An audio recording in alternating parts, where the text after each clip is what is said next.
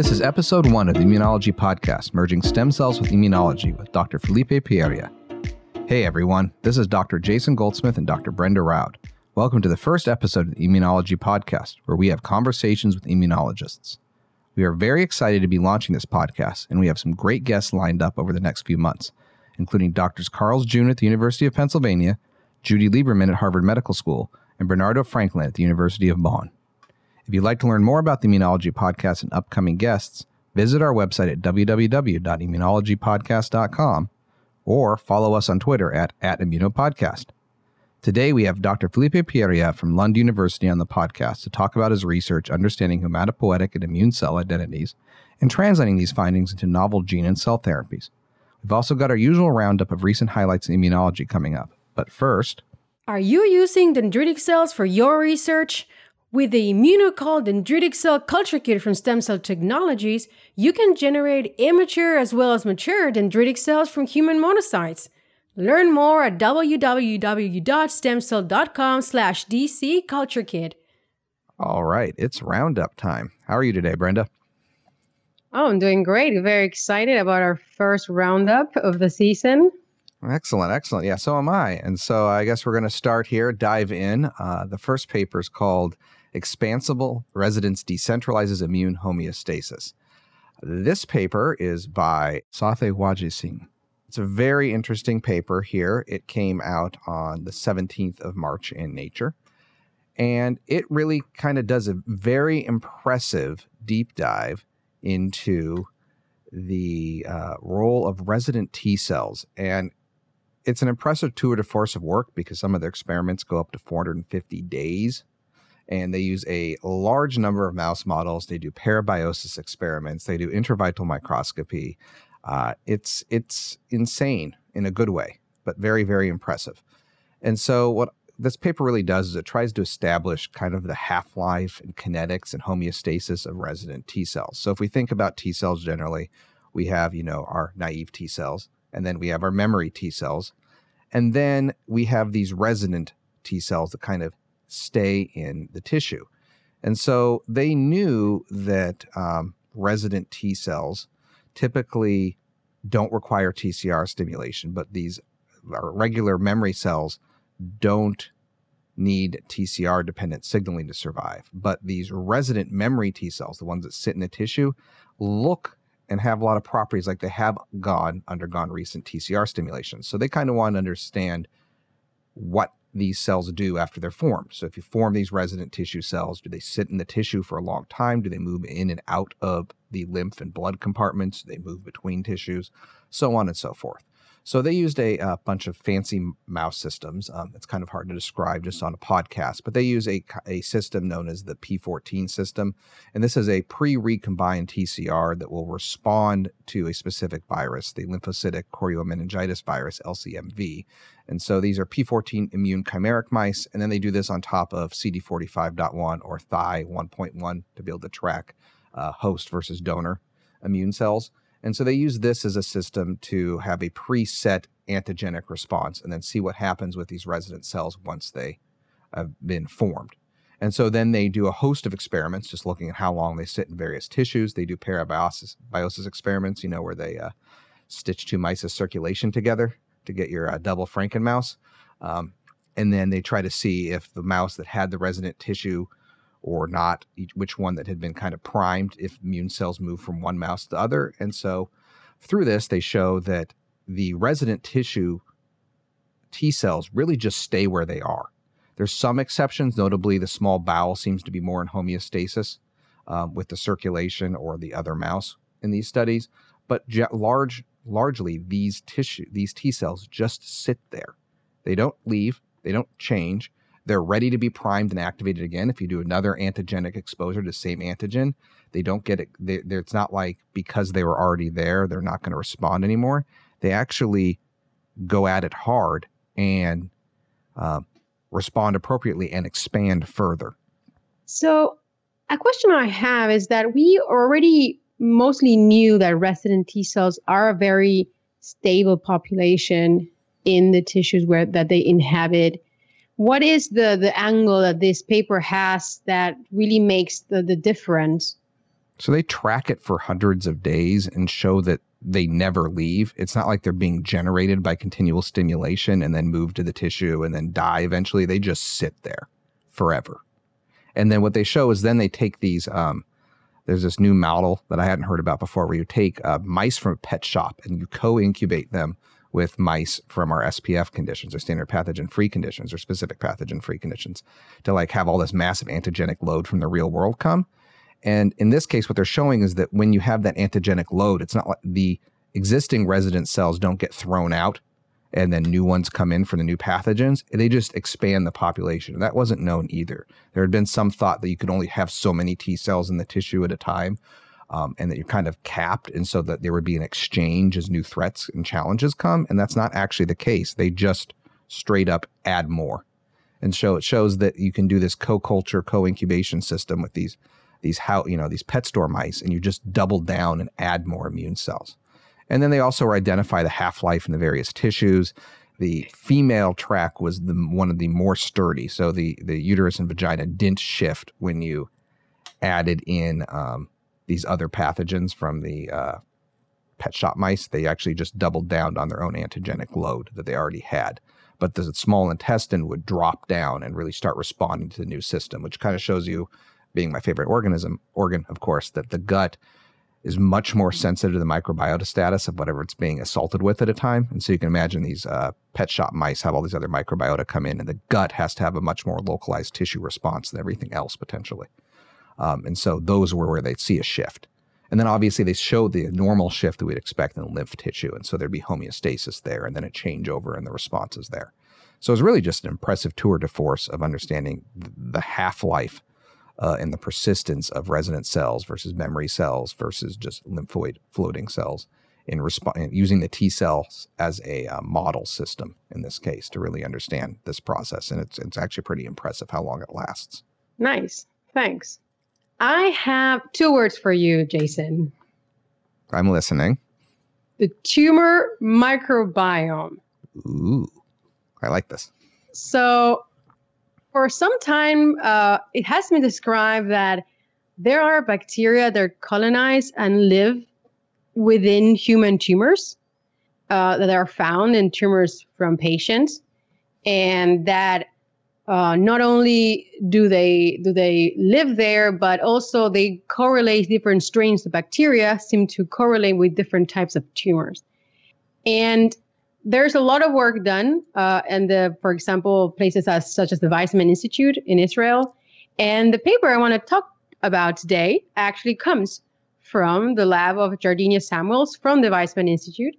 And it's called Identification of Bacteria-Derived HLA-Bound Peptides in Melanoma. It was published in Nature in the same issue as the paper you presented on the 17th of March. And the first authors are Shelley Klaura and Adi Nagler as co-first authors. And in this paper, they looked at different metastases from 9 patients, and they actually found several unique HLA1 and HLA2 peptides that were derived from bacterial proteomes. And they identified overall 41 species of bacteria in this samples, and they in fact show that there are bacteria living inside the melanoma tumors, and both melanoma cells and the immune cells present peptides derived from this bacteria in their HLA proteins, which I thought was really mind-blowing.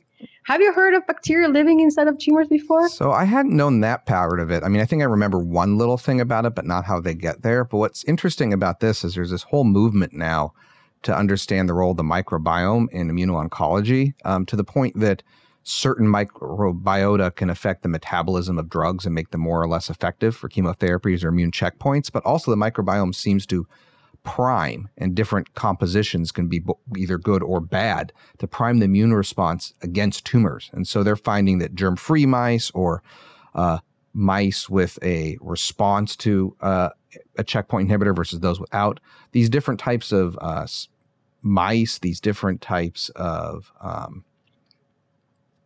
statuses of the microbiome actually affect the ability of the host immune system to respond to tumors. And so it seems like the bugs prime it, but I didn't know that there were bugs growing in tumors, and how they got there, I have zero idea. And then now they're presenting antigen as well. Then that leads to a whole bunch of questions. Like, can you target them? Which is what it sounds like they're getting at here. Yeah, so they identified this several peptides. And also, interestingly, they seem to find specific HLA alleles that were most likely to be presenting bacterial peptides that also are more hydrophobic than endogenous peptide in general, which seems to correlate with the reason why they bind better to these HLA alleles. And they indeed find that certain peptides, they could indeed find T cells that could respond to these peptides being presented that were derived from the melanoma samples from these patients. So in summary, what they do is they identify a myriad of bacterial species living in these tumor samples. They show, using several microscopy techniques and also fishing the 16S RNA sequences from samples, and they show that the bacteria are literally inside the cells.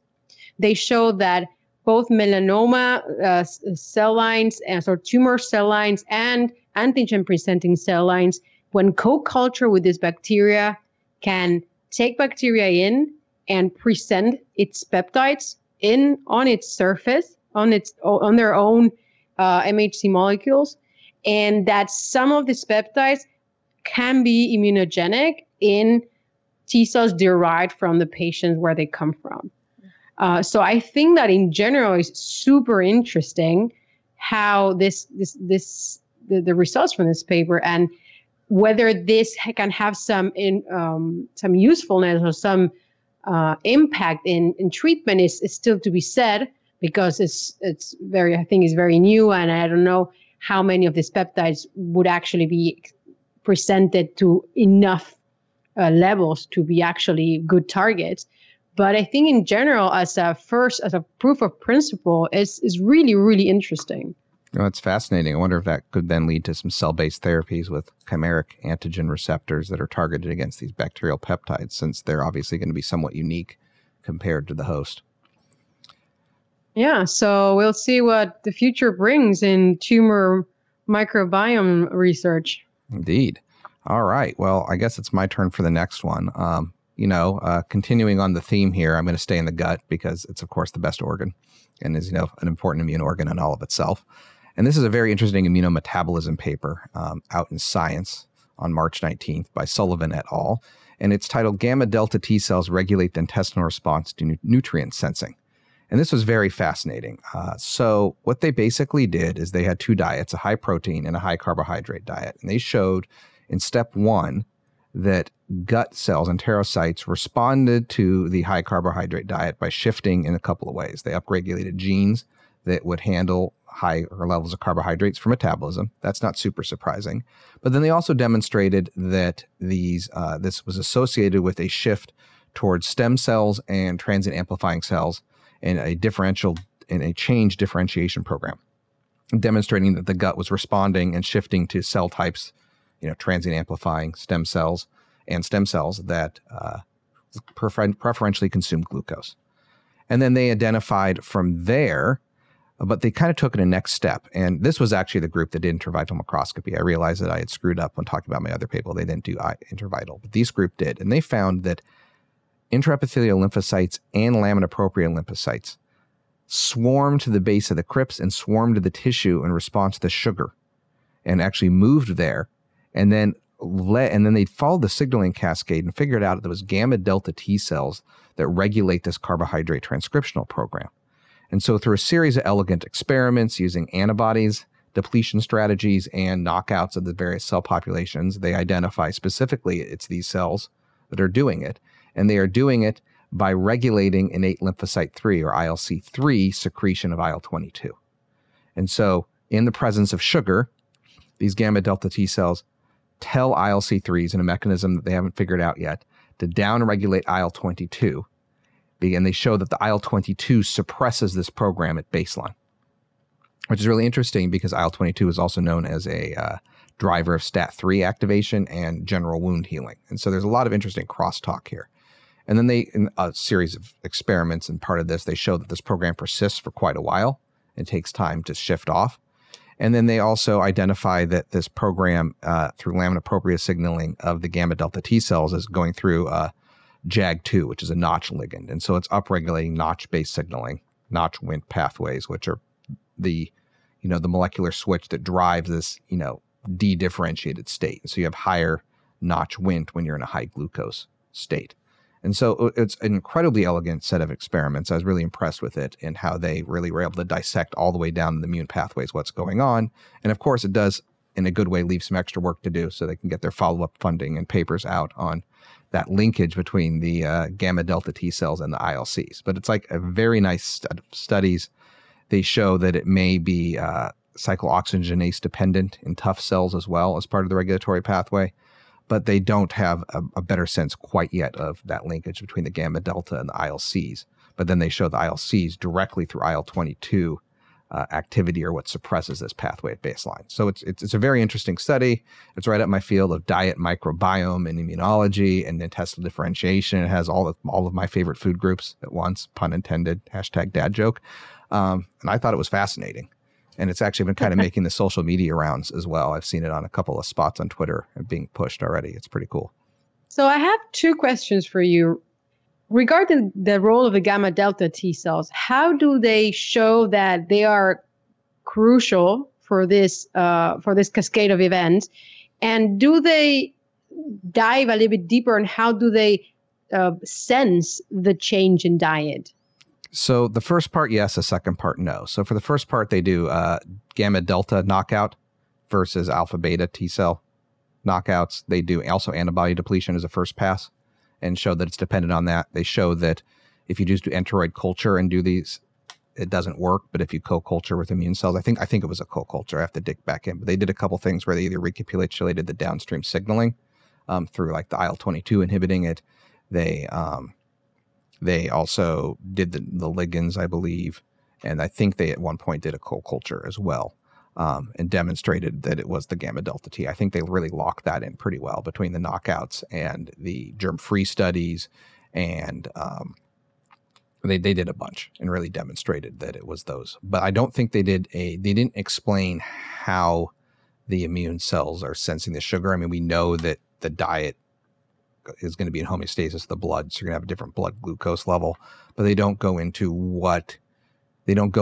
how the gamma delta T cells are doing something to the ILCs or what program that is. And they couldn't find a good cytokine signal outside of IL-22 to begin with. And so I don't think they have dissected that part of it yet. Very nice. Wrapping up, I have one more paper to share with you. And this paper is all about my favorite kamikaze cells of the immune system. Of course, those are the neutrophils. And how neutrophils can activate antigen-presenting cells and monocytes by releasing their famous nets, their neutrophil extracellular traps.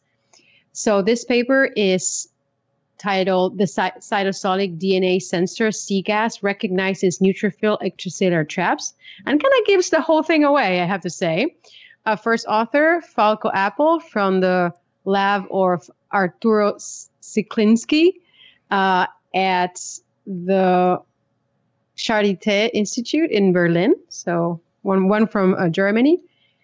And in this paper, they try to address the fact that we know that, as you know, neutrophils, when they can get activated, when they are activated by they recognize microbes or in the bloodstream, or they're coming in contact with molecular danger signals, they get activated. And one of the things they do as a really kind of large offensive is they release this so-called nets, which are a mix of chromatin. So they really kill themselves and they release their chromatin, with proteins.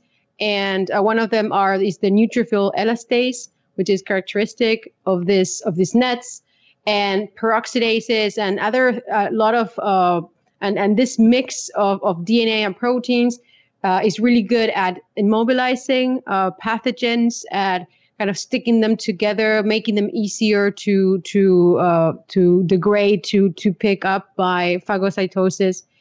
And the thing that they also know is that these nets can activate myeloid cells, dendritic cells, monocytes, and but it's not clear what is the mechanism. Until now wasn't really clear which was the mechanism that the nets did this.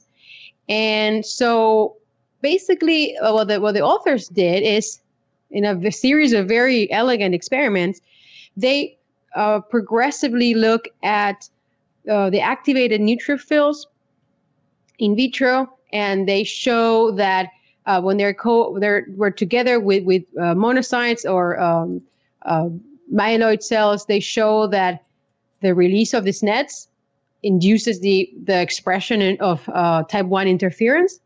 And so when they co-culture them with PBMCs, and they slowly kind of tear apart all of the components of the nets, and they come to the conclusion that it is really the DNA in this nets, and not only the DNA itself, but the DNA as after being degraded by DNases. DNase 1 is these extracellular DNAs that commonly will degrade these nets that at some point need to be taken care of and need to be degraded and taken out of the way. And it is this DNA sequence, or these DNA fragments, that activate a very known DNA sensor pathway, which is cGAS-STING, which downstream of this pathway is the expression of type 1 interference. And I think what I liked about this paper was that they really looked into very closely at all of the different possibilities. They looked they do many experiments in which they inhibit cGAS, they inhibit STING, they also inhibit the effects of other components of the nets to prove that it is really the DNA that is doing the job, and is really the activation of cGAS and STING that really is driving this activation and this interferon production.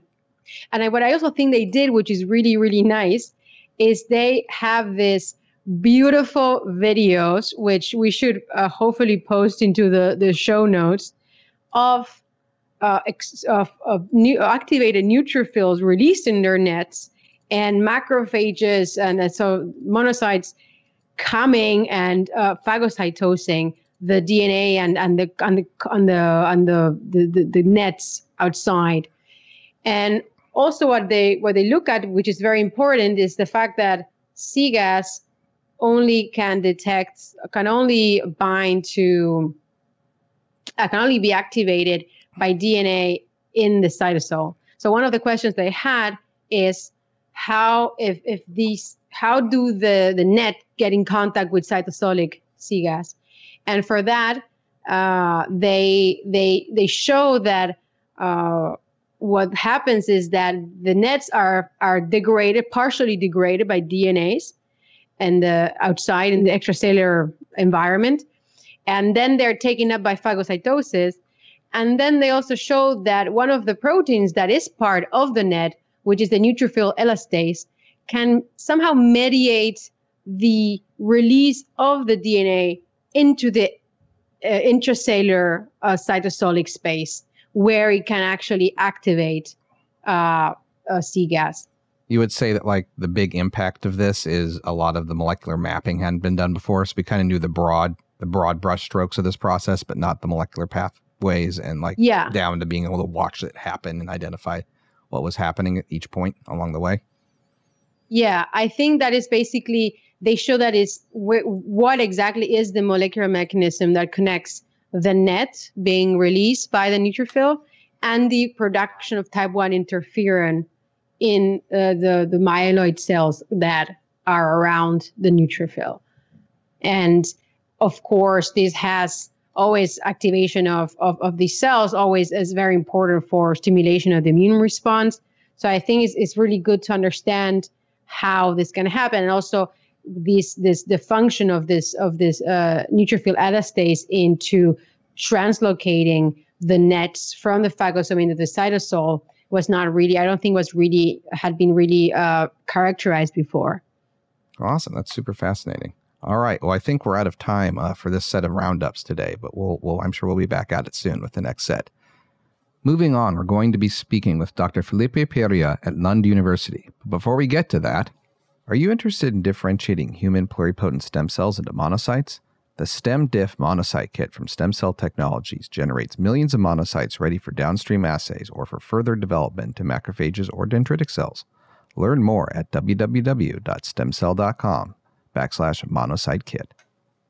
Today, we're talking to Filipe Pereira, who is an associate professor at the Faculty of Medicine of the University of Lund. His lab at the Lund Stem Cell Center does amazing work studying the differentiation of hematopoietic cells and ways of reprogramming cells towards a hematopoietic lineage, which has exciting applications in regenerative medicine and immunotherapy. Based on this research, Dr. Pereira has also co-founded a company, Asgard Therapeutics, which aims at reprogramming tumor cells into antigen-presenting cells that can effectively activate the immune system. Dr. Pereira, thank you so much for joining us today. Thank you so much for the invitation. It's a pleasure to have you here. So, as I mentioned, your lab has great expertise in immune cell reprogramming. And not too long ago, you published a very, very nice paper in Science Immunology that's titled Direct Reprogramming of Fibroblasts into Antigen-Presenting Dendritic Cells. I think it's a fascinating concept. But your journey with reprogramming fibroblasts into hematopoietic cells has been working on for a long time. So I was hoping you can maybe tell our listeners a little bit how you got started with this field and what is your lab doing at the moment in this area. Sure. I think my journey in reprogramming has started quite a while ago, 17 years ago. I did my PhD in London.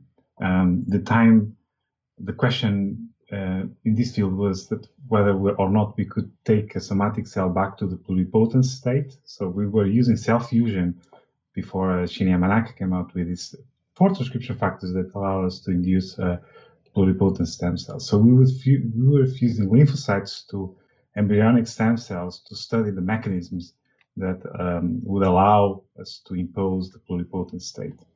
So then I moved to New York for my postdoc, where I started bringing in these reprogramming concepts to hematopoiesis. And we set out to identify the transcription factors that would induce an adult somatic stem cell for the first time, an hematopoietic stem cell. So what we got was this recapitulation of the process of hematopoietic stem cell generation in vitro with the transcription factors CAT2, FOS, and GFI1B. So then in 2015, when I started my own independent lab, I was motivated by the idea to bring these reprogramming concepts that have been working for a long time to the field of immunology. And we got interested with the dendritic cells because of their fantastic antigen presentation, capacity for antigen presentation and so on. And then we expanded and now are actually interested in many other cells, but always touching the reprogramming as a way to inform us in this journey. So the lab now has 3 main areas, all kind of having this the core of bringing reprogramming and immunology together. And the first one is to actually use direct reprogramming to understand the transcription factors that initiate and impose immune cell fates. second line, we try to use this in different ways to treat cancer, right? So you mentioned that we apply these networks that we identify, and then we're trying to turn cancer cells into efficient antigen presenting cells, so to counteract the tumor evasion mechanisms.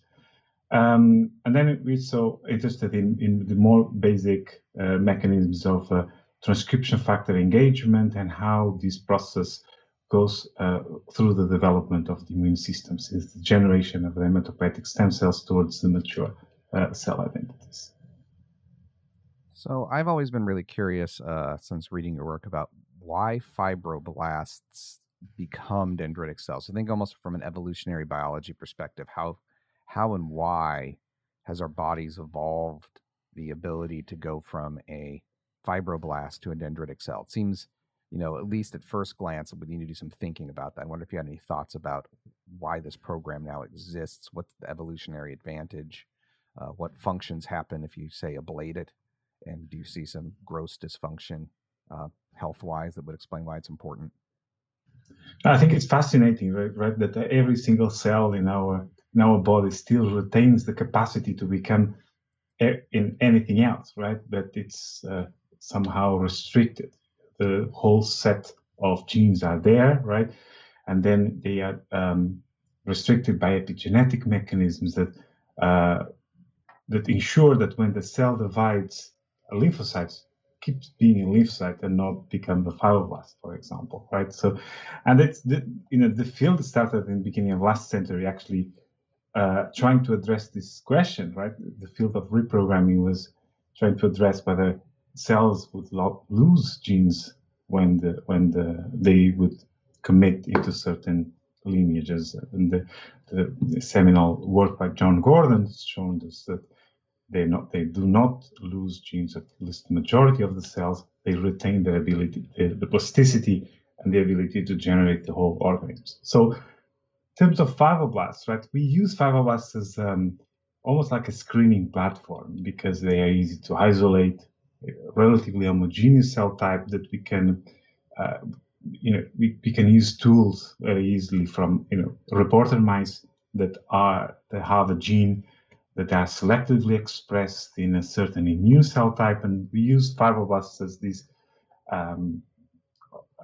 like tabula rasa cell type where we start from to impose immune cell identity. So the fibroblast not necessarily 100% physiological, but is a good model system, in other words? Yes, so it's a good way to start for us to identify these transcription factors that are key to elicit the process. But for example, in the case of the dendritic cell reprogramming process, where we identified P1RF8 and path3 from mouse fibroblasts, so it's shown that this network it's conserved in human embryonic fibroblasts or in dermal fibroblasts, in mesenchymal stem cells, and mouse and human cancer types. So I think in total, there are more than 50 cell types that we have shown that the process is conserved. And this is still not published, but it's the work that is ongoing in my lab. And I guess my last follow-up before I pass the baton back to Brenda is how biologically, so I guess what processes induce this in vivo and normal host biology? I ask this because I come from the intestinal stem cell field to an extent as well, and we found that adult cells reprogram through a fetal-like process during regeneration, and so this whole fetal program is actually used after injury in adult cells that de-differentiate and heal. And so I'm wondering, you're finding these conserved programs, where are you seeing it pop up in biological processes? Obviously not regeneration, but say inflammation, infection, other scenarios where you're seeing this reprogramming now occur. Yeah, so it's an interesting point to think about how flexible the cell types are in the organism, right? So is it as flexible or as stable as we think they are, or is it just a much more dynamic system? So actually we don't know, and it's actually difficult to understand and to track this in vivo, because once the cell gets reprogrammed, then it becomes indistinguishable from the other cells. So when there are cases where in the case of disease, for example, there are some certain cancers called metaplasias that they're characterized by patches of intestine in the stomach or the reverse, and it's believed that they emerge through the reprogramming of the epithelium, as exposed to stressors. But it's also still not very clear whether what the molecular mechanism that initiate these conversions in vivo. So I guess we need to have better tools to understand these cell fate transitions in vivo. But we can we can speculate that would be reactivation of transcription factors or the erasure of the epigenetic mechanisms that are maintaining the identity of the cell, and these are probably influenced by pathological conditions like inflammation or chronic stress, for example. But it's still very open question at this moment. Are you guys able to lineage trace some of the factors you're looking at, or is that still a difficult problem? I know in intestine land, they've been lucky to get some lineage traces, but that may be a fluke of timing and what's been able to come out. I don't know if you guys are having that same hurdle, if you've been able to, surpass that or not. Yeah. So so far we in my lab we focus more on the in vitro reprogramming, and we use the in vivo reprogramming as a way to counteract the tumor evasion mechanism. So whether such a lineage conversion can within the dendritic cell lineage can occur in vivo, we don't know. What I was also thinking about, I think the implications for reprogramming cells into, for example, antigen-presenting cells, I think are very clear from the therapeutic perspective. Maybe we can talk about that in a moment. But first, I also think what is fascinating is the idea of using reprogramming and playing around with the factors that you use to understand how it happens in the real situation. I think by maybe, do you have any stories or any particular examples that you can share about how using these techniques helps us understand what makes the identity of, in this case, immune cells in particular? Yes. So for the induction of immunogenic endothelium with these other factors, GATA2, FOS, and G501B. So we also were interested in using this system, particularly in the human, as a model for the developmental specification of hematopoietic stem cells. So it's very hard to access that in the embryo, right? In the human embryo, it's very hard to study this process. So we wonder whether, because we can recapitulate that in vitro with the forced expression of these three transcription factors. So if we can understand a little bit more about this process and how these factors do it. So what we have done in the beginning of the reprogramming, so we mapped the initial engagement of these factors and their interdependencies to the chromatin. So our idea was, let's see where they bind and if they need each other to bind to the target sites, and what are the genes that they are binding to in the first place, and whether this would be important genes for hematopoiesis. So what we found was that, interestingly, there was one factor, GATA2. So we did chip sequencing in the beginning of reprogramming that. So this factor binds to the majority of the targets, so it's a dominant transcription factor, and it does so independently of the others. But the other two, GFR1B and FOS, require the presence of GATA2 to to be recruited to the target sites. So we kind of uncovered the cooperation between the three transcription factors to elicit this immunogenic program, but also the critical role of GATA2 in leading the way towards the program, and kind of capturing the other factors into this complex that allows to kickstart the process. So now we are interested, of course, now with the dendritic cells and the multiple types of dendritic cells that we are generating, whether this is also the case here. Do they need cooperative binding, and are there transcription factors that are more important than others to kickstart this process, or not? Seems like a great system to look into this part of the development that is so hard to access otherwise. And so maybe could you talk to us a little bit more about this idea that you are developing of using reprogramming tumor cells to kind of as a little horse you call it a Trojan horse approach to present antigens to the immune system. And a little bit about this is very interesting that you are going forward into bringing it to the clinic, and that sounds fascinating. Yeah, so it evolved. The idea evolved organically, let's say, and we didn't thought about this in the beginning when we started the project.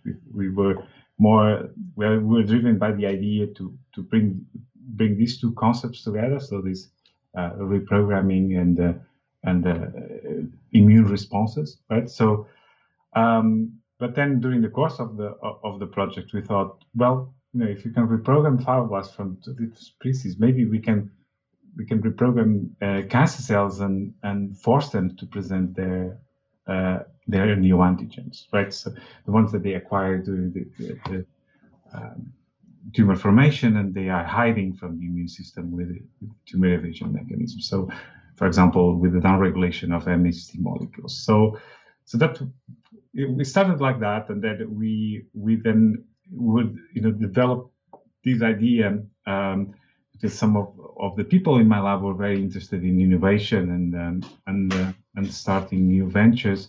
So we also start thinking about what would be the easiest way or the most attractive way to get to develop this into a product.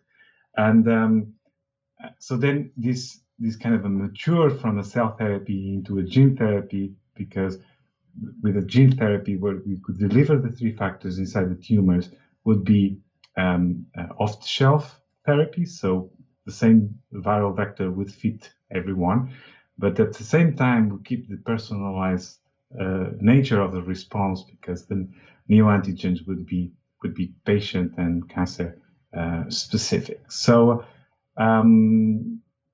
yes, I guess that was why we got into this idea, but also a little bit of luck, because when we started this project, we screened for 18 transcription factors expressed in dendritic cells, and the type of dendritic cell that we got with these 3 hits were dendritic cells type 1 that are being implicated in these recent years to be critical for eliciting cytotoxic responses in the tumors, and they're necessary inside the tumors and also migrating to lymph nodes to kickstart a response against cancer. So yes, so we thought, well, those are the ideal cells. They are very rare in the peripheral blood. They are very rare in tumors. So if we can reinstate them by reprogramming the cancer cells or the other cells in the vicinity of the tumor with this approach, this would be revolutionary. So that's what we are aiming towards. And you also mentioned that you're aiming at these cancer cells to present neoantigens to the immune system.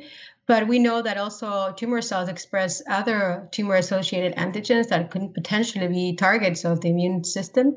But why are you focusing on neoantigens, and what kind of data do you have to support that idea?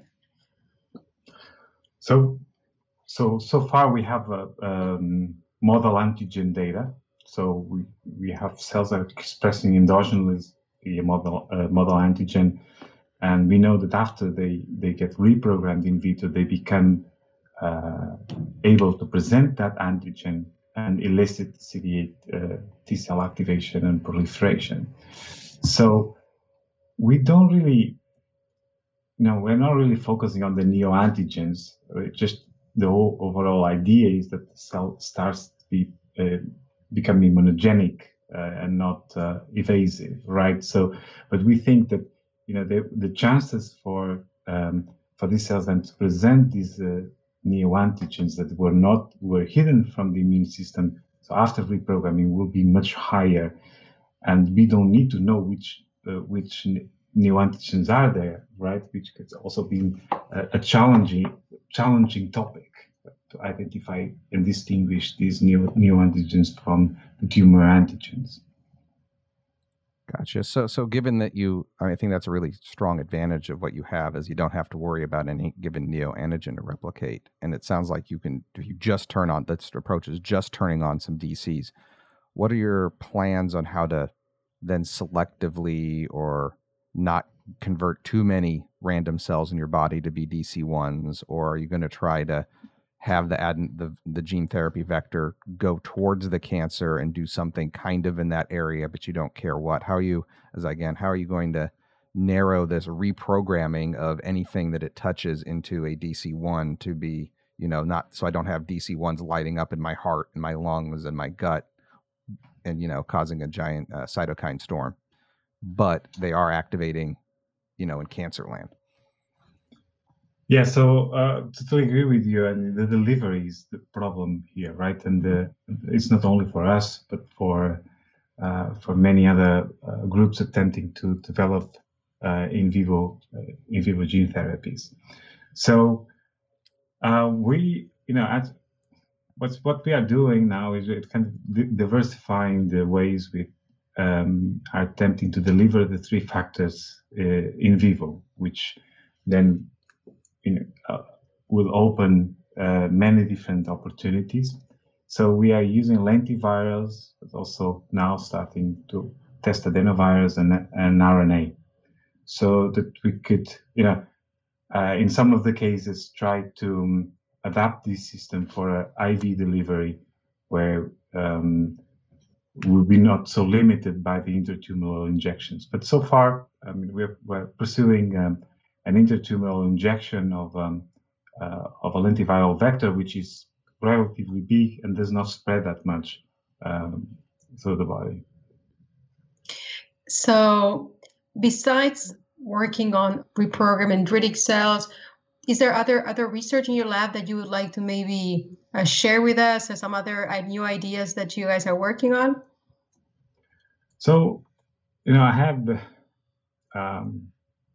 this ambition of being able to program every single immune cell and to map the transcription factor networks that control every single decision along the way, right? But so we are kind of trying to find more efficient ways to identifying these reprogramming transcription factors, and using the myeloid lineage first, but also doing the first steps into the lymphoid lineage, because this is a territory that is completely unexplored, and no one has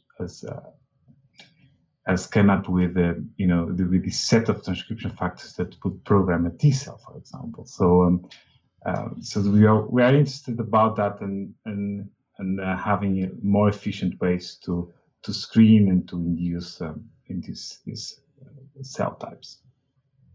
Do you have any idea why the lymphoid lineages have been so hard to sort out? In a way, like, the B cells are highly plastic and they become eventually, these permanent plasma cells and such. But at least in, at a high level framework, they have a lot of, I don't want to say pluripotency, but they have a lot of lineage steps that are known that they go through. But I agree, like the reprogramming has seemed to be very poorly understood? You think it's a feature of things like a B cell where they should air quotes here, but kind of have been evolved to work in one direction and just become more and more specific to an antigen and then preserve? Or do you think it's that we've just had poor tools? Maybe it's both. If you could comment on that.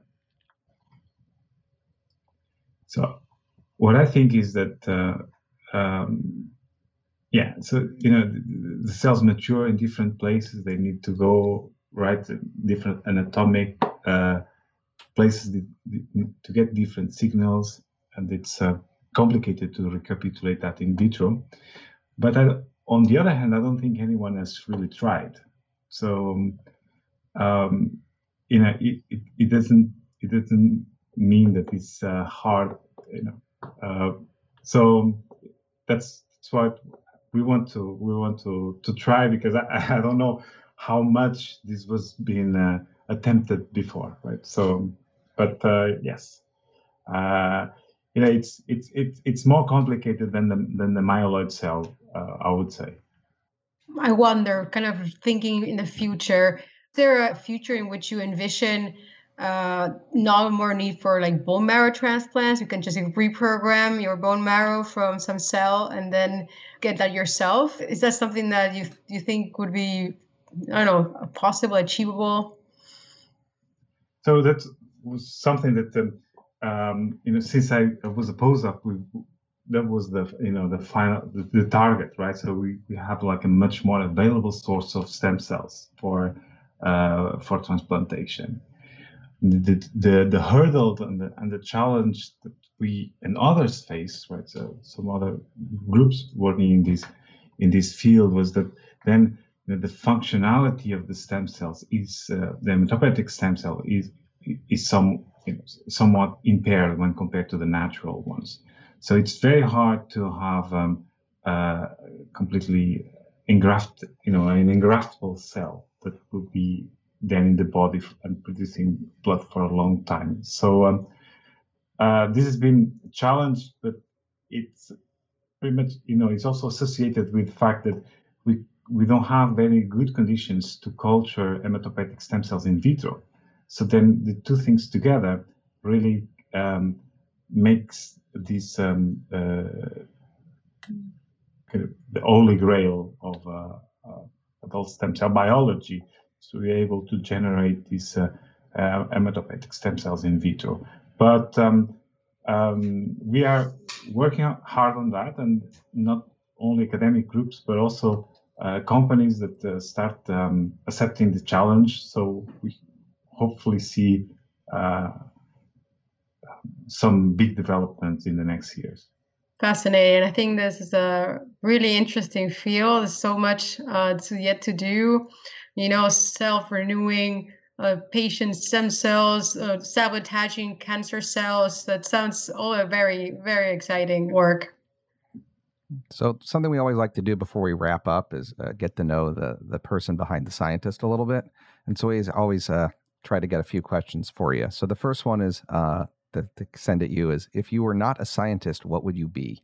So what drove me initially to become a scientist was, so I was trying to decide whether I would become an architect or a biologist. And this was in 96, 97. There was at the time where Dolly was cloned, and I was I was fascinated with the concept that we could, turn one cell into a whole new organism, and that was like the balancing point to pursue a career in biology.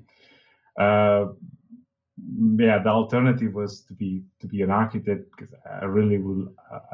I like to kind of have this creativity, and also the planning of something that you want to build. So these two things were always with me.